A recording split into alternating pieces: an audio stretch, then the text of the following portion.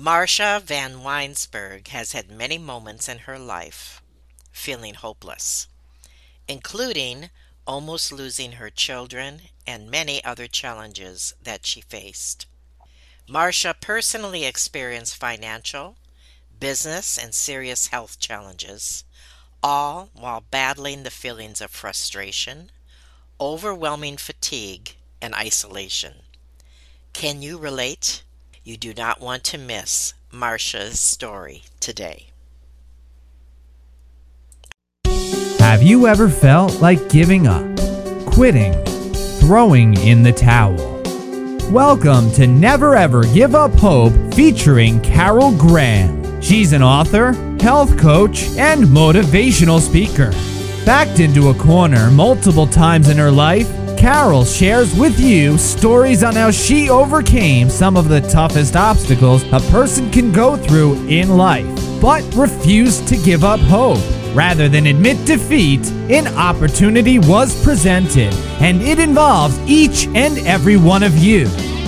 Carol will feature spectacular guests who will share their messages of hope, encouragement, and their inspiration to prove why life's adversities only make you stronger. And now, welcoming the host of the show, here's Carol Graham. Marcia Van Weinsberg is a storytelling NLP trainer, a speaker, a publisher, author, and podcaster. Marcia is the 6-time best-selling author of When She Stopped Asking Why. I am so happy to have Marcia Van Weinsberg with me today to share her story and how it is going to help you. Hi, Marcia. Hello, how are you today? I am great, and I understand you're in a cold part of the world, and it is winter, but we're going to bring some sunshine into people's lives today, correct? We absolutely are, Carol. I'm so ready for it. Okay, so let's start with your story, whatever you would like to share. I'm in my 50s. I happily say that and proud. When I probably spent 27 years as a registered kinesiologist, I worked in healthcare. I really helped people to overcome pretty debilitating injuries and sometimes even learning how to walk again. So I really did spend a number of years in the coaching and the mindset in the rehabilitation process. And then out of nowhere, as a family, we started to experience teen substance abuse. And it was something that came into our life with really no warning. And it became like a monster and it just grew. There's really no other way to say it except that we were fighting something that you can't prep for, you can't plan for, there's no manual for it. And we spent so many years fighting in isolation and dealing with thoughts and judgments and criticisms from other people because our story was really scary. It was something that scared a lot of people. And during that process, I was in the space of looking for solutions, support, and answers everywhere that I could find. There was very little available. And at the same time, trying to keep my fake face on to keep my job and to keep my livelihood. And so it was a very weird dichotomy of living in a very stressful situation, my nervous system completely on fire, beyond exhausted, yet trying to have a job where I was taking care of my clients all day long. So really my focus was completely external, trying to take care of everyone else around me. And I lost myself a lot during that process, which is easy to do when you're walking through a difficult time. We tend to put our own needs on the back burner Mm-hmm. and we're not giving ourselves a fighting chance for navigating through something difficult. So it really did take feeling like everything was falling apart until I had a moment of saying, I can't do it this way anymore. And I stumbled into finding that no, I was not alone in my story. And there were many, many, many parents like myself. And through the process of that, started to use my voice and started to connect with people and found a mission and purpose, which is actually what I do full time today. Could you possibly share a little bit of that story that people might relate to? Yes. So during those years, without really like living necessarily in that space, but to explain, when we were dealing with substance abuse, it affected and impacted every single aspect of our lives. So for them, it was, school. It was not going to school anymore. It was not coming home. It was not knowing where they were for days. It was that level of uncertainty. Not What talking about ages were they? at that time, 12, Yes. 13. Okay, go ahead. So young. As we kind of went through that stage, that's another story, but we have very different laws in Canada and how things are done. And the easiest way to explain it is that all of the responsibilities do fall within the parent, rightfully so, and I understand that, but all of the rights fall within the kids. And that makes it really difficult for parents trying to Hmm. navigate and find their way. And what I mean by that is many people would say to me, well, why don't you just like get them into a doctor or do these things? And it's like, we can't do that because they have rights here. And over the age of 12, Wow. you can't even make them go Right. to the doctor. You can't make them do certain things.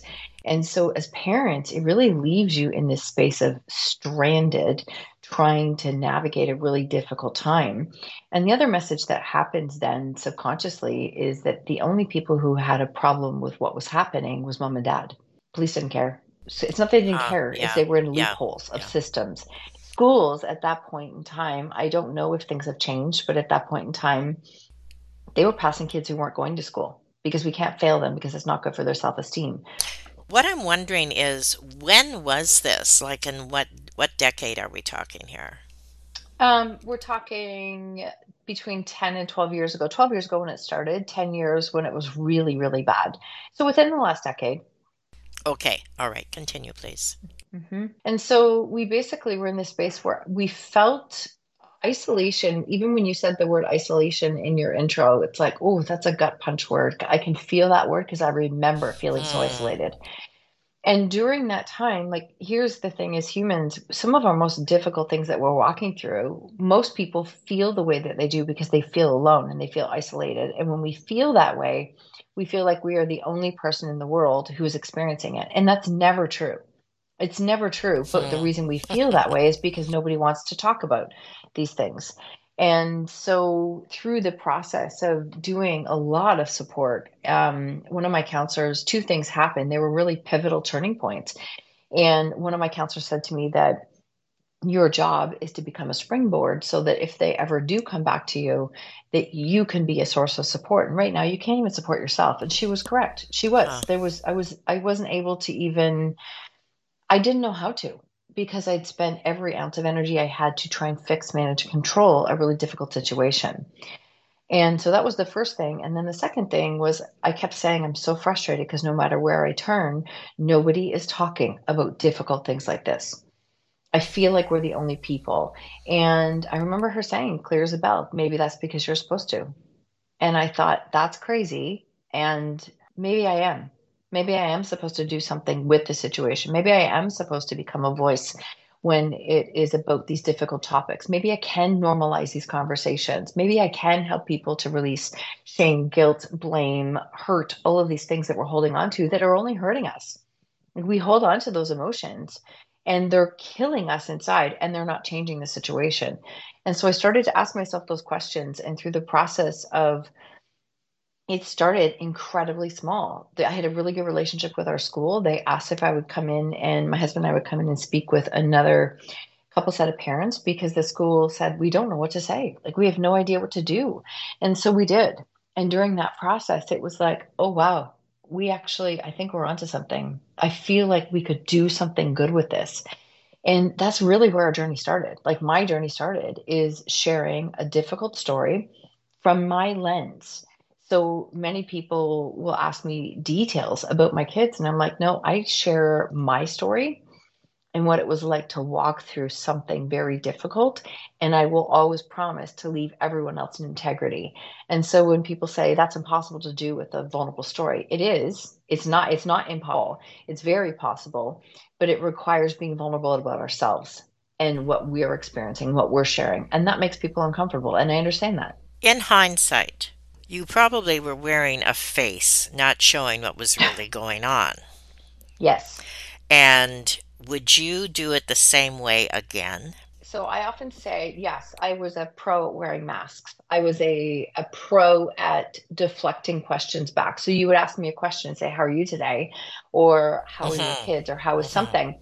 I was great at deflecting the question. And before you knew it, I had flipped the question to ask you something about you. So I pushed, like I could push all of that away. I was very, very good at that. And the mask was something that I had to wear until I could figure out how to find the courage to not have it. So I think it was a very important part of my journey is that mask. And we talk about the armor that we carry because we think the armor keeps us safe and protected. Brene Brown always mentions this. But that armor we carry because we think we're going to keep ourselves safe from the hurt, the judgment, the Right, opinions, right. right? But the thing is like that armor, it becomes a turtle shell eventually. And what happens, and I remember being in a space of, okay, great, I blocked everyone else out. There was no one else who could get access to me, no one else could hurt me. And then I remember sitting there thinking, great, we still have the problems. Now I'm completely alone and this armor isn't working. Like it was just this deduction of recognizing the armor wasn't working. And I often share this perspective in talks many times that when I learned how to drop my armor, I found my army. Like I literally found my people, my connections. The more I allowed myself to be seen and to be vulnerable, I built connections with people who were like, oh my gosh, me too. That's me. And in the early stages, I wore those masks. I did have people in my life, but we would spend a lot more time sitting and complaining about where life was at. That wasn't productive and it wasn't moving me forward. I'm being very brutally honest. And during the process of finding my people and my army, as I call it, now I have people in my life that we help each other through these times. We don't sit and complain and sit in that energy. It's like, wait, I don't like how I'm feeling now. Can you help me to shift this? Absolutely. Let's jump on a call. And I can do that. And that's like that to me, I had to go through that process to find the people that I have in my life today. And I can tell you, I can't imagine my life without the people who are in my life today. So vulnerability is scary, and the people that we are meant to have in our life, we have to allow ourselves to be seen in order to meet them, in order to find them. And so when I look back now, like the people who were in my life during those years, one or two people are around, that's it. The rest are brand new, and I'm beyond grateful for it.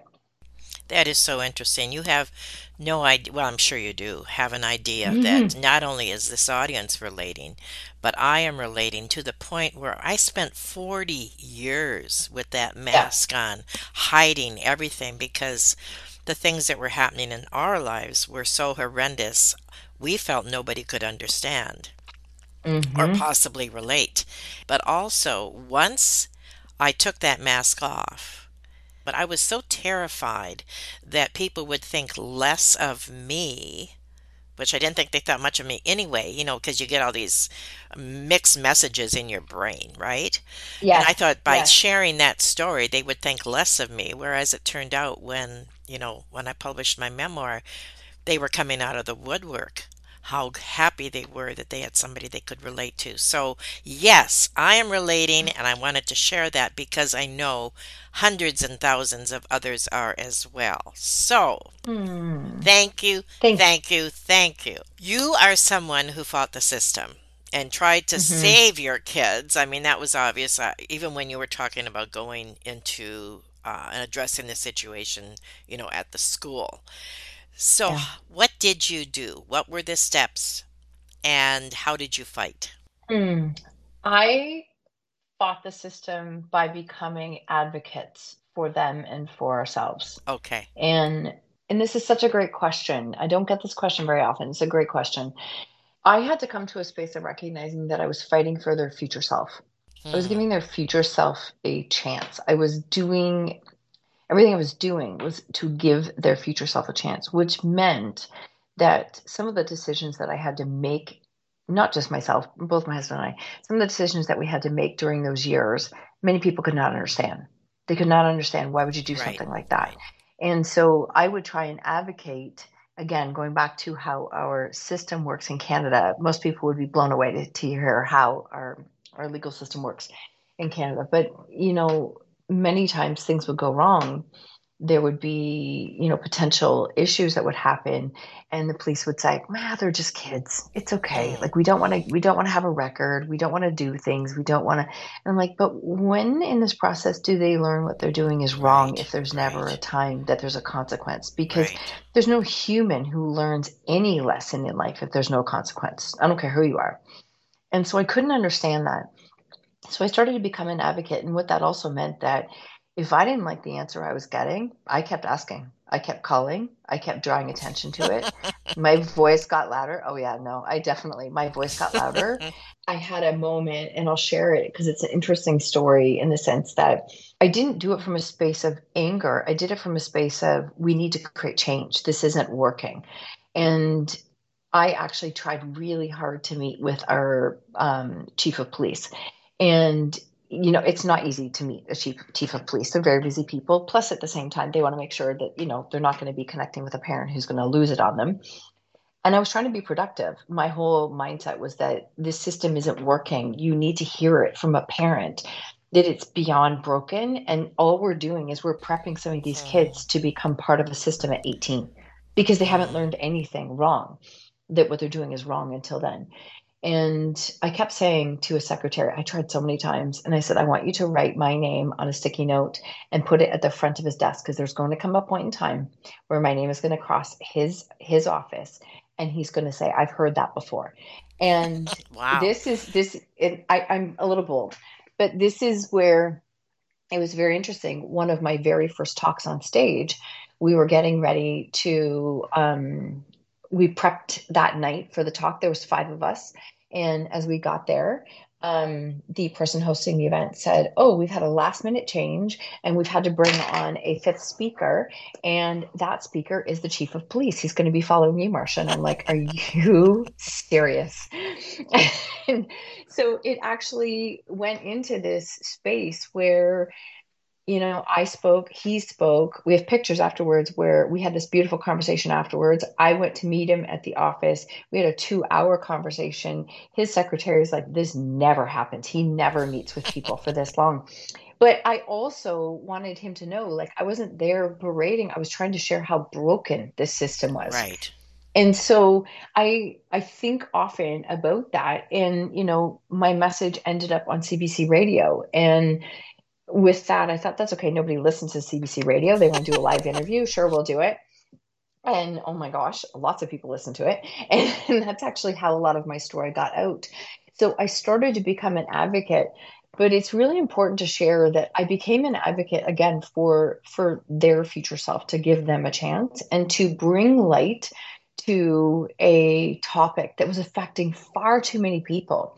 And the other reason was is that I didn't look like the parent you thought would be experiencing this kind of story, Right. which meant it was all the more reason for me to talk about it because we needed to change the stigma. This is affecting so many families that it isn't just a case that it only happens to those families, not even close.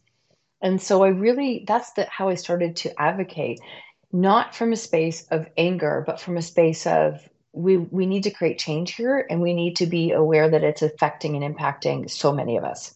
Was there a moment that you can remember when those kids got it? I wouldn't call it a moment. I think there was multiple moments. And I mean, we definitely, like, I'm beyond proud of both of them. They're incredible kids. They're young men now. They're incredible kids. They've done incredible things. I can say that let me tell it this way, in doing the work on myself and the healing work on myself, it allowed me Hmm. to approach the relationship with them from a space of, I love you no matter what. Perfect. I will not allow certain things in my house, just so you know that, but I will love you no matter what. But I get to choose what I want in my life, just like you get to choose what you want in Hmm. your life. Hmm. And that took time for that to land. But I can tell you that the sooner I stopped, that I wish I would have done this sooner, but I didn't understand it. Stopped owning their choices and taking responsibility and letting them have Hmm. the experience of owning their own choices and taking responsibility for choices that they were making. That was a turning point. another turning point was, seeing them really make positive changes and do Wow. incredible things, Great. and also letting them own that. So here's the thing, I Hmm. think a lot of parents make a mistake is that we wear this badge of honor that if our kids are doing well, we're great as parents. And if they're not doing well, then there's something wrong with the kids. Right. Like we don't get to have it Exactly. both ways. We really don't get to have it both ways. And I think it's really important that our kids learn how to own their mistakes and choices because they're going to make them and we should allow them to make them. And also let them have their wins. So, when they started to really make positive changes in their life, I remember somebody saying, well, that's because you've done this. And I'm like, oh, no, no, I'm actually not owning that. That's 100% them. They've done this. I'm proud of them for doing this. And I remember having that conversation with one of my sons, and he was like, I appreciate that you said that. I'm like, well, you're the one that's done the work. He goes, but you've supported us. And I'm like, I have. But don't ever forget, you're the one who created change in your life. And I think that's really important is that let them hold those wins and let them have that success because they're the ones that are earning it. That is such a valid point. I just was jumping for joy. I don't know if you saw me or not when you were saying that, because that is so. Oh, thank you so much for sharing that. Now, we're going to switch gears a little bit. We're taking a quick break, and when we come back, we're going to talk about how what you have developed will help others in their own situations. We'll be right back. Carol Graham would like to show you the path from misery to miraculous triumph in her fast-paced memoir, Battered Hope. She relates her determination to succeed as someone who experienced one horrendous nightmare after another: gang raped and left for dead, loss of a child, husband falsely imprisoned, and cancer. Nothing could break her tenacity or faith. No matter what you face, heartache, loss, suffering, or injustice, Carol will illustrate how she became a victor the same way you can. The secret is to never, ever give up hope. Order your copy at Amazon or batteredhope.blogspot.com.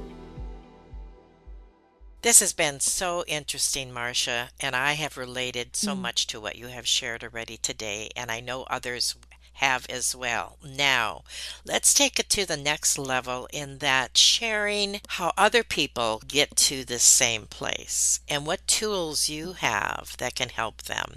So, the first thing I want to ask you is what you mean when you say everybody holds a story. Well, there's definitely two parts to this conversation. And I'm going to start first with everybody holds a story because I started helping people to share their stories after I released my book in 2017.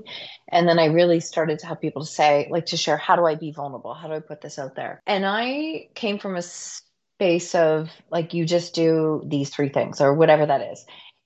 You definitely can't create change until you stop seeing yourself as a victim of your story. It's impossible. You have to be able to see that you are not a victim of your story. You actually do have choice in how you respond. We don't all like our stories. We all have experiences Hmm. that, it's okay to not like them, but we do have a choice in how we respond. And so I was helping people with that lens. Then in 2020, my job was gone overnight. My identity had changed from the pandemic, never came back. 27-year career was completely gone. Oh, my But I word. had this fear, yep, at 50. I was turning 50 in a week. And it was like, okay, well, that was interesting. Now it's gone. And what do I do? And I'd had in the back of my head that I really wanted to find a way to continue to do the work that I'm doing on a more full-time basis. And I remember the next morning I woke up and I started working on the online space. My husband's like, "What are you doing?" And I said, "Well, maybe this is the space that I've always prayed for. Like maybe this is," he's like, "You can take a day, like the world's taking a day." And I was just like, "No, but I don't want to have any regrets. What if this is the time?" I had a feeling it would be Hmm. more than 2 weeks anyways.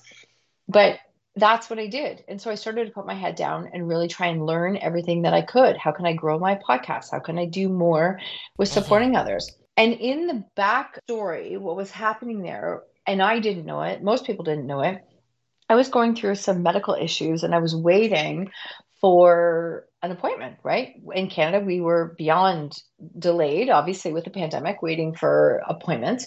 And I had an MRI that had been canceled 3 times. And here I had spent my entire life in the rehab field. And I knew there was something wrong, but I didn't know what Mm-hmm. it was. And I couldn't get an appointment to find out what that was. But I was losing my inability to walk. And so I was losing my inability to, like, the pain was insane. And I had a friend who was supporting me. She would come to my house. She did my fascia release, and we still didn't know what it was. So there was a reason to this, is there was one day she was working on me and she said, everybody holds a story. And I went, oh my gosh, we both stopped and went, those words are important. And I don't know exactly what they mean yet, but they're important. That actually became our podcast, became a collaborative book series that we put together between her and I, the work that we do. And the reason I share that is because that was a light bulb moment for me where I went, you can't just consciously change your story by telling yourself something different. You can't just say affirmations and move past trauma that you have experienced. We hold trauma in our body. And I've had a long history. I had like 13 surgeries and 10 plus years, very aggressive endometriosis. And as turned out, in August of 2020, I found out that I was going to be needing emergency back surgery, and they rebuilt my spine. I almost died in the hospital a couple of times, and it was a moment of recognizing that every body does hold a story. You can't just consciously change the story. You have to go to the root of the story, the trauma that we're holding inside of our body and what that's doing in order to actually change the story. That is when subconscious reprogramming, NLP, neurolinguistic programming came into my field when I was in the hospital recovering. I started to do some reading on it and I went, oh, I think I'm being asked to learn more about this. And that's when I started to deep dive. But it came from understanding that every single body holds a story. You can't just muscle your way through and change it. You can, but if you skip the healing process, you're always going to that's always stirring underneath, and it's not a very healthy way to move forward. So that's really where Everybody Holds a Story came from. And it's a podcast and a book series as well. And it became the anchor for the work that I do now. I have one word. Wow. Yes. Yeah. I love the question. I'm so glad you asked it because it really is a bit of a connect the dots when you look back, but it is all connected. Oh, thank you so much for sharing that. Now, my next question is tell us what unspoken NLP certification and programs involves. Absolutely. So it's outspoken, and it's outspoken is actually it's so funny because that's what I was called constantly as a kid, is that it's too much. And I was a child of the 70s. That was not supposed to happen. You be seen and not heard. And I always had this strong voice and I was an advocate. I was very much an advocate. And it's so when we started to really experience our story, I lost my voice for a long time. I really did, because I was in this space of like, what is everyone thinking? I don't know how to navigate it. This is difficult. So I lost my voice. When I really started to connect again with being the advocate and starting to, speak and share, and who else can my story help and support, it gave the most difficult experience of my life meaning. It gave it purpose. Hmm. And I found a drive to use my voice. And so through that process, that was really what I was doing. I was speaking and coaching, and I was writing, and I was helping people, followed by learning this piece on Everybody Holds a Story and the trauma that was trapped within my body, the experience that was there. I started to understand NLP, neuro linguistic programming, the power of our thoughts, understanding how we hold and trap trauma in our body. Our subconscious mind, its job is to keep us safe. Our thoughts are driving the wheel, all of these pieces. And I really started to learn techniques of how to release that trauma and what that looked like. I took my NLP practitioner's course in 2020 while I was learning how to walk again. And through that process, I started to understand how I had had decades of trauma trapped inside of me. And Hmm. that was Hmm. actually, you know, I often say that our greatest strengths, they're great until they become our greatest weakness. For me, Hmm. I was the pusher, the perfectionist. I could get everything done. I didn't need to ask for help from anyone because I could do it by myself. And those traits really supported me for many years until they didn't. And then when I hit a point where that isolation that I thought was this badge of honor that I can do it by myself was actually killing me.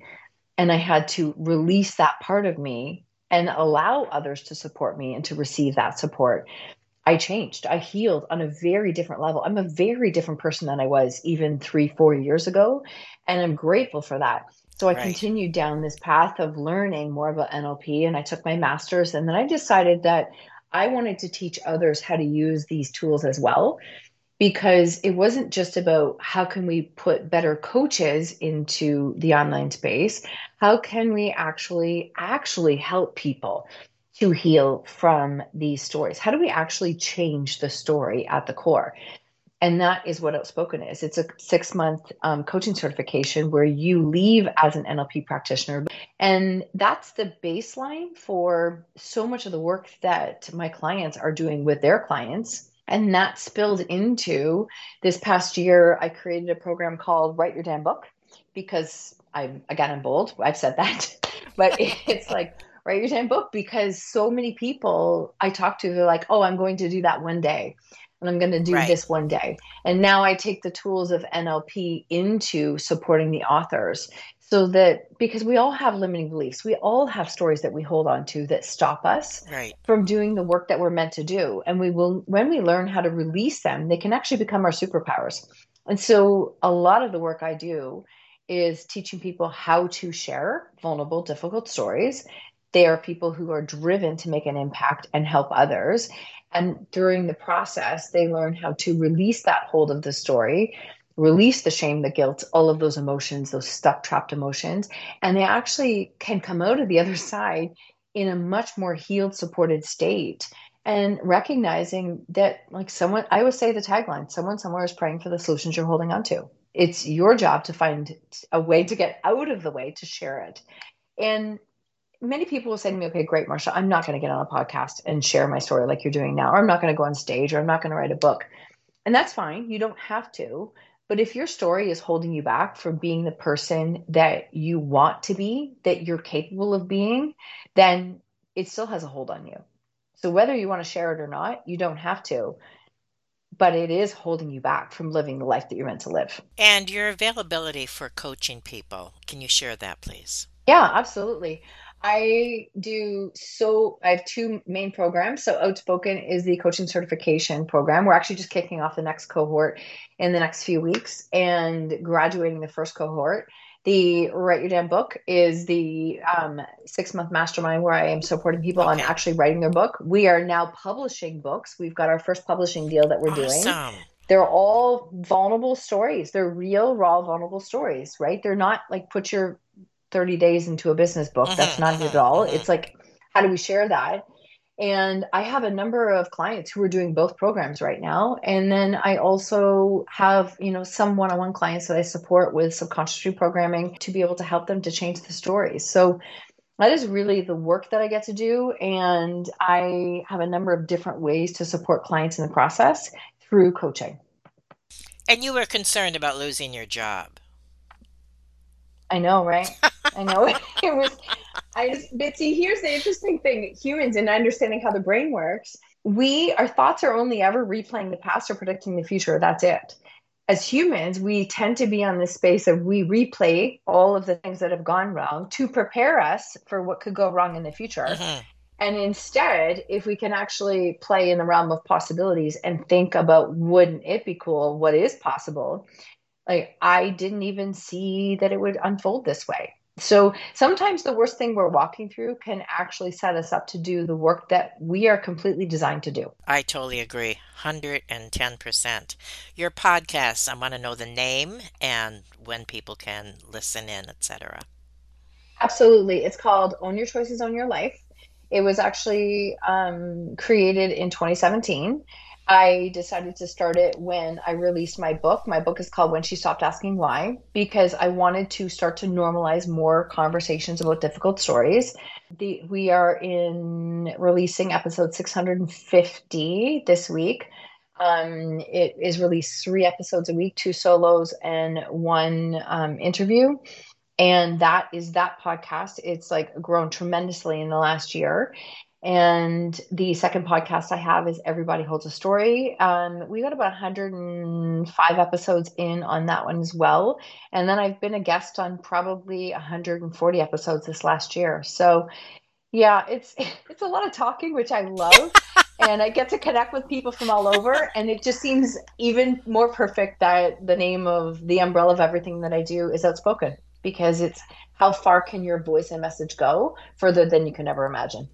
Well, we'll have all those links on the show notes as well, so no one has to scramble for a pen right now. It will be all available for you.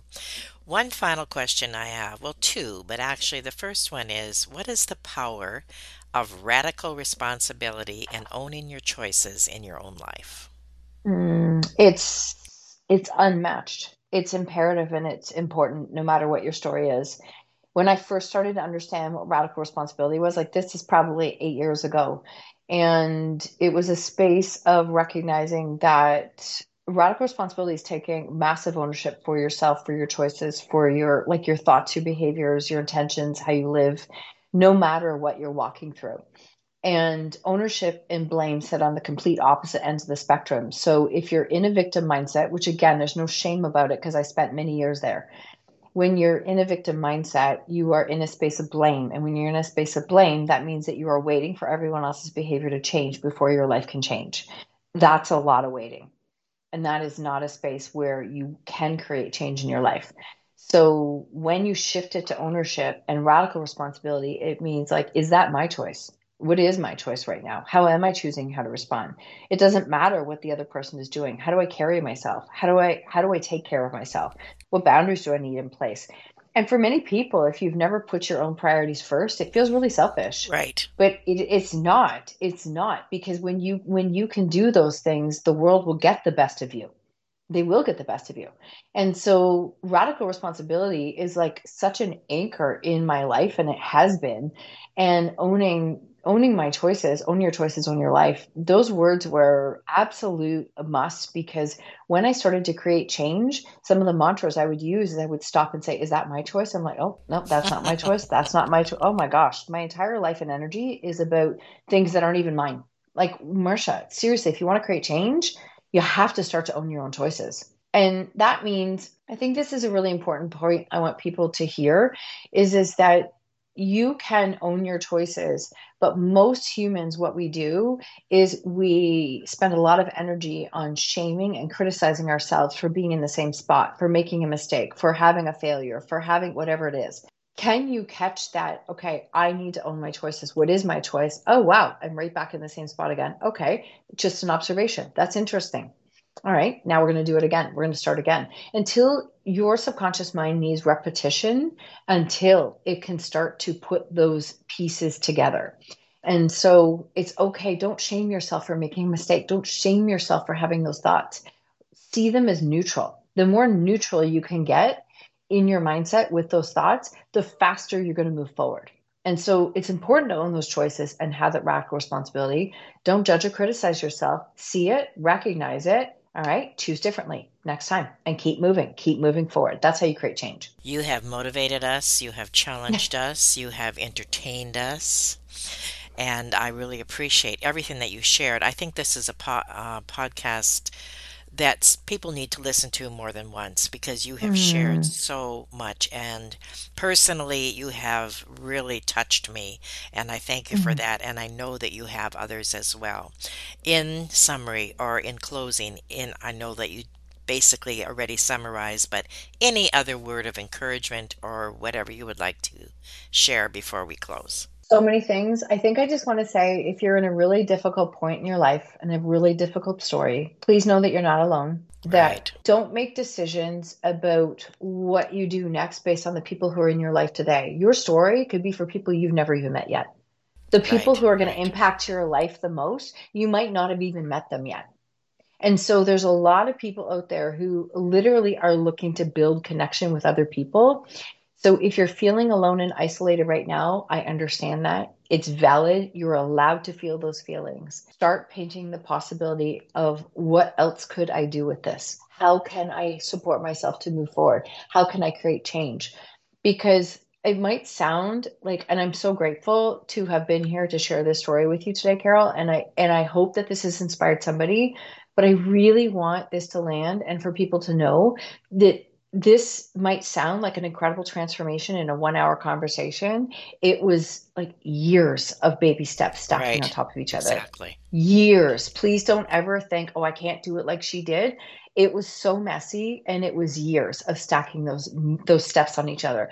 So every single step and choice that you make will add up when you continue and be consistent and keep moving forward. Wow, that was perfect. Thank you. And thank you so much, Marsha, for being on Never Ever Give Up Hope. Thank you for listening to Never Ever Give Up Hope, featuring Carol Graham. Did you know that most people succeed because they are determined to? Quitting was never an option. Carol loves your comments and will respond to each one. So please subscribe and review this podcast. A rating of 5 stars would be outstanding and appreciated. Remember, if you are still here, there is always hope.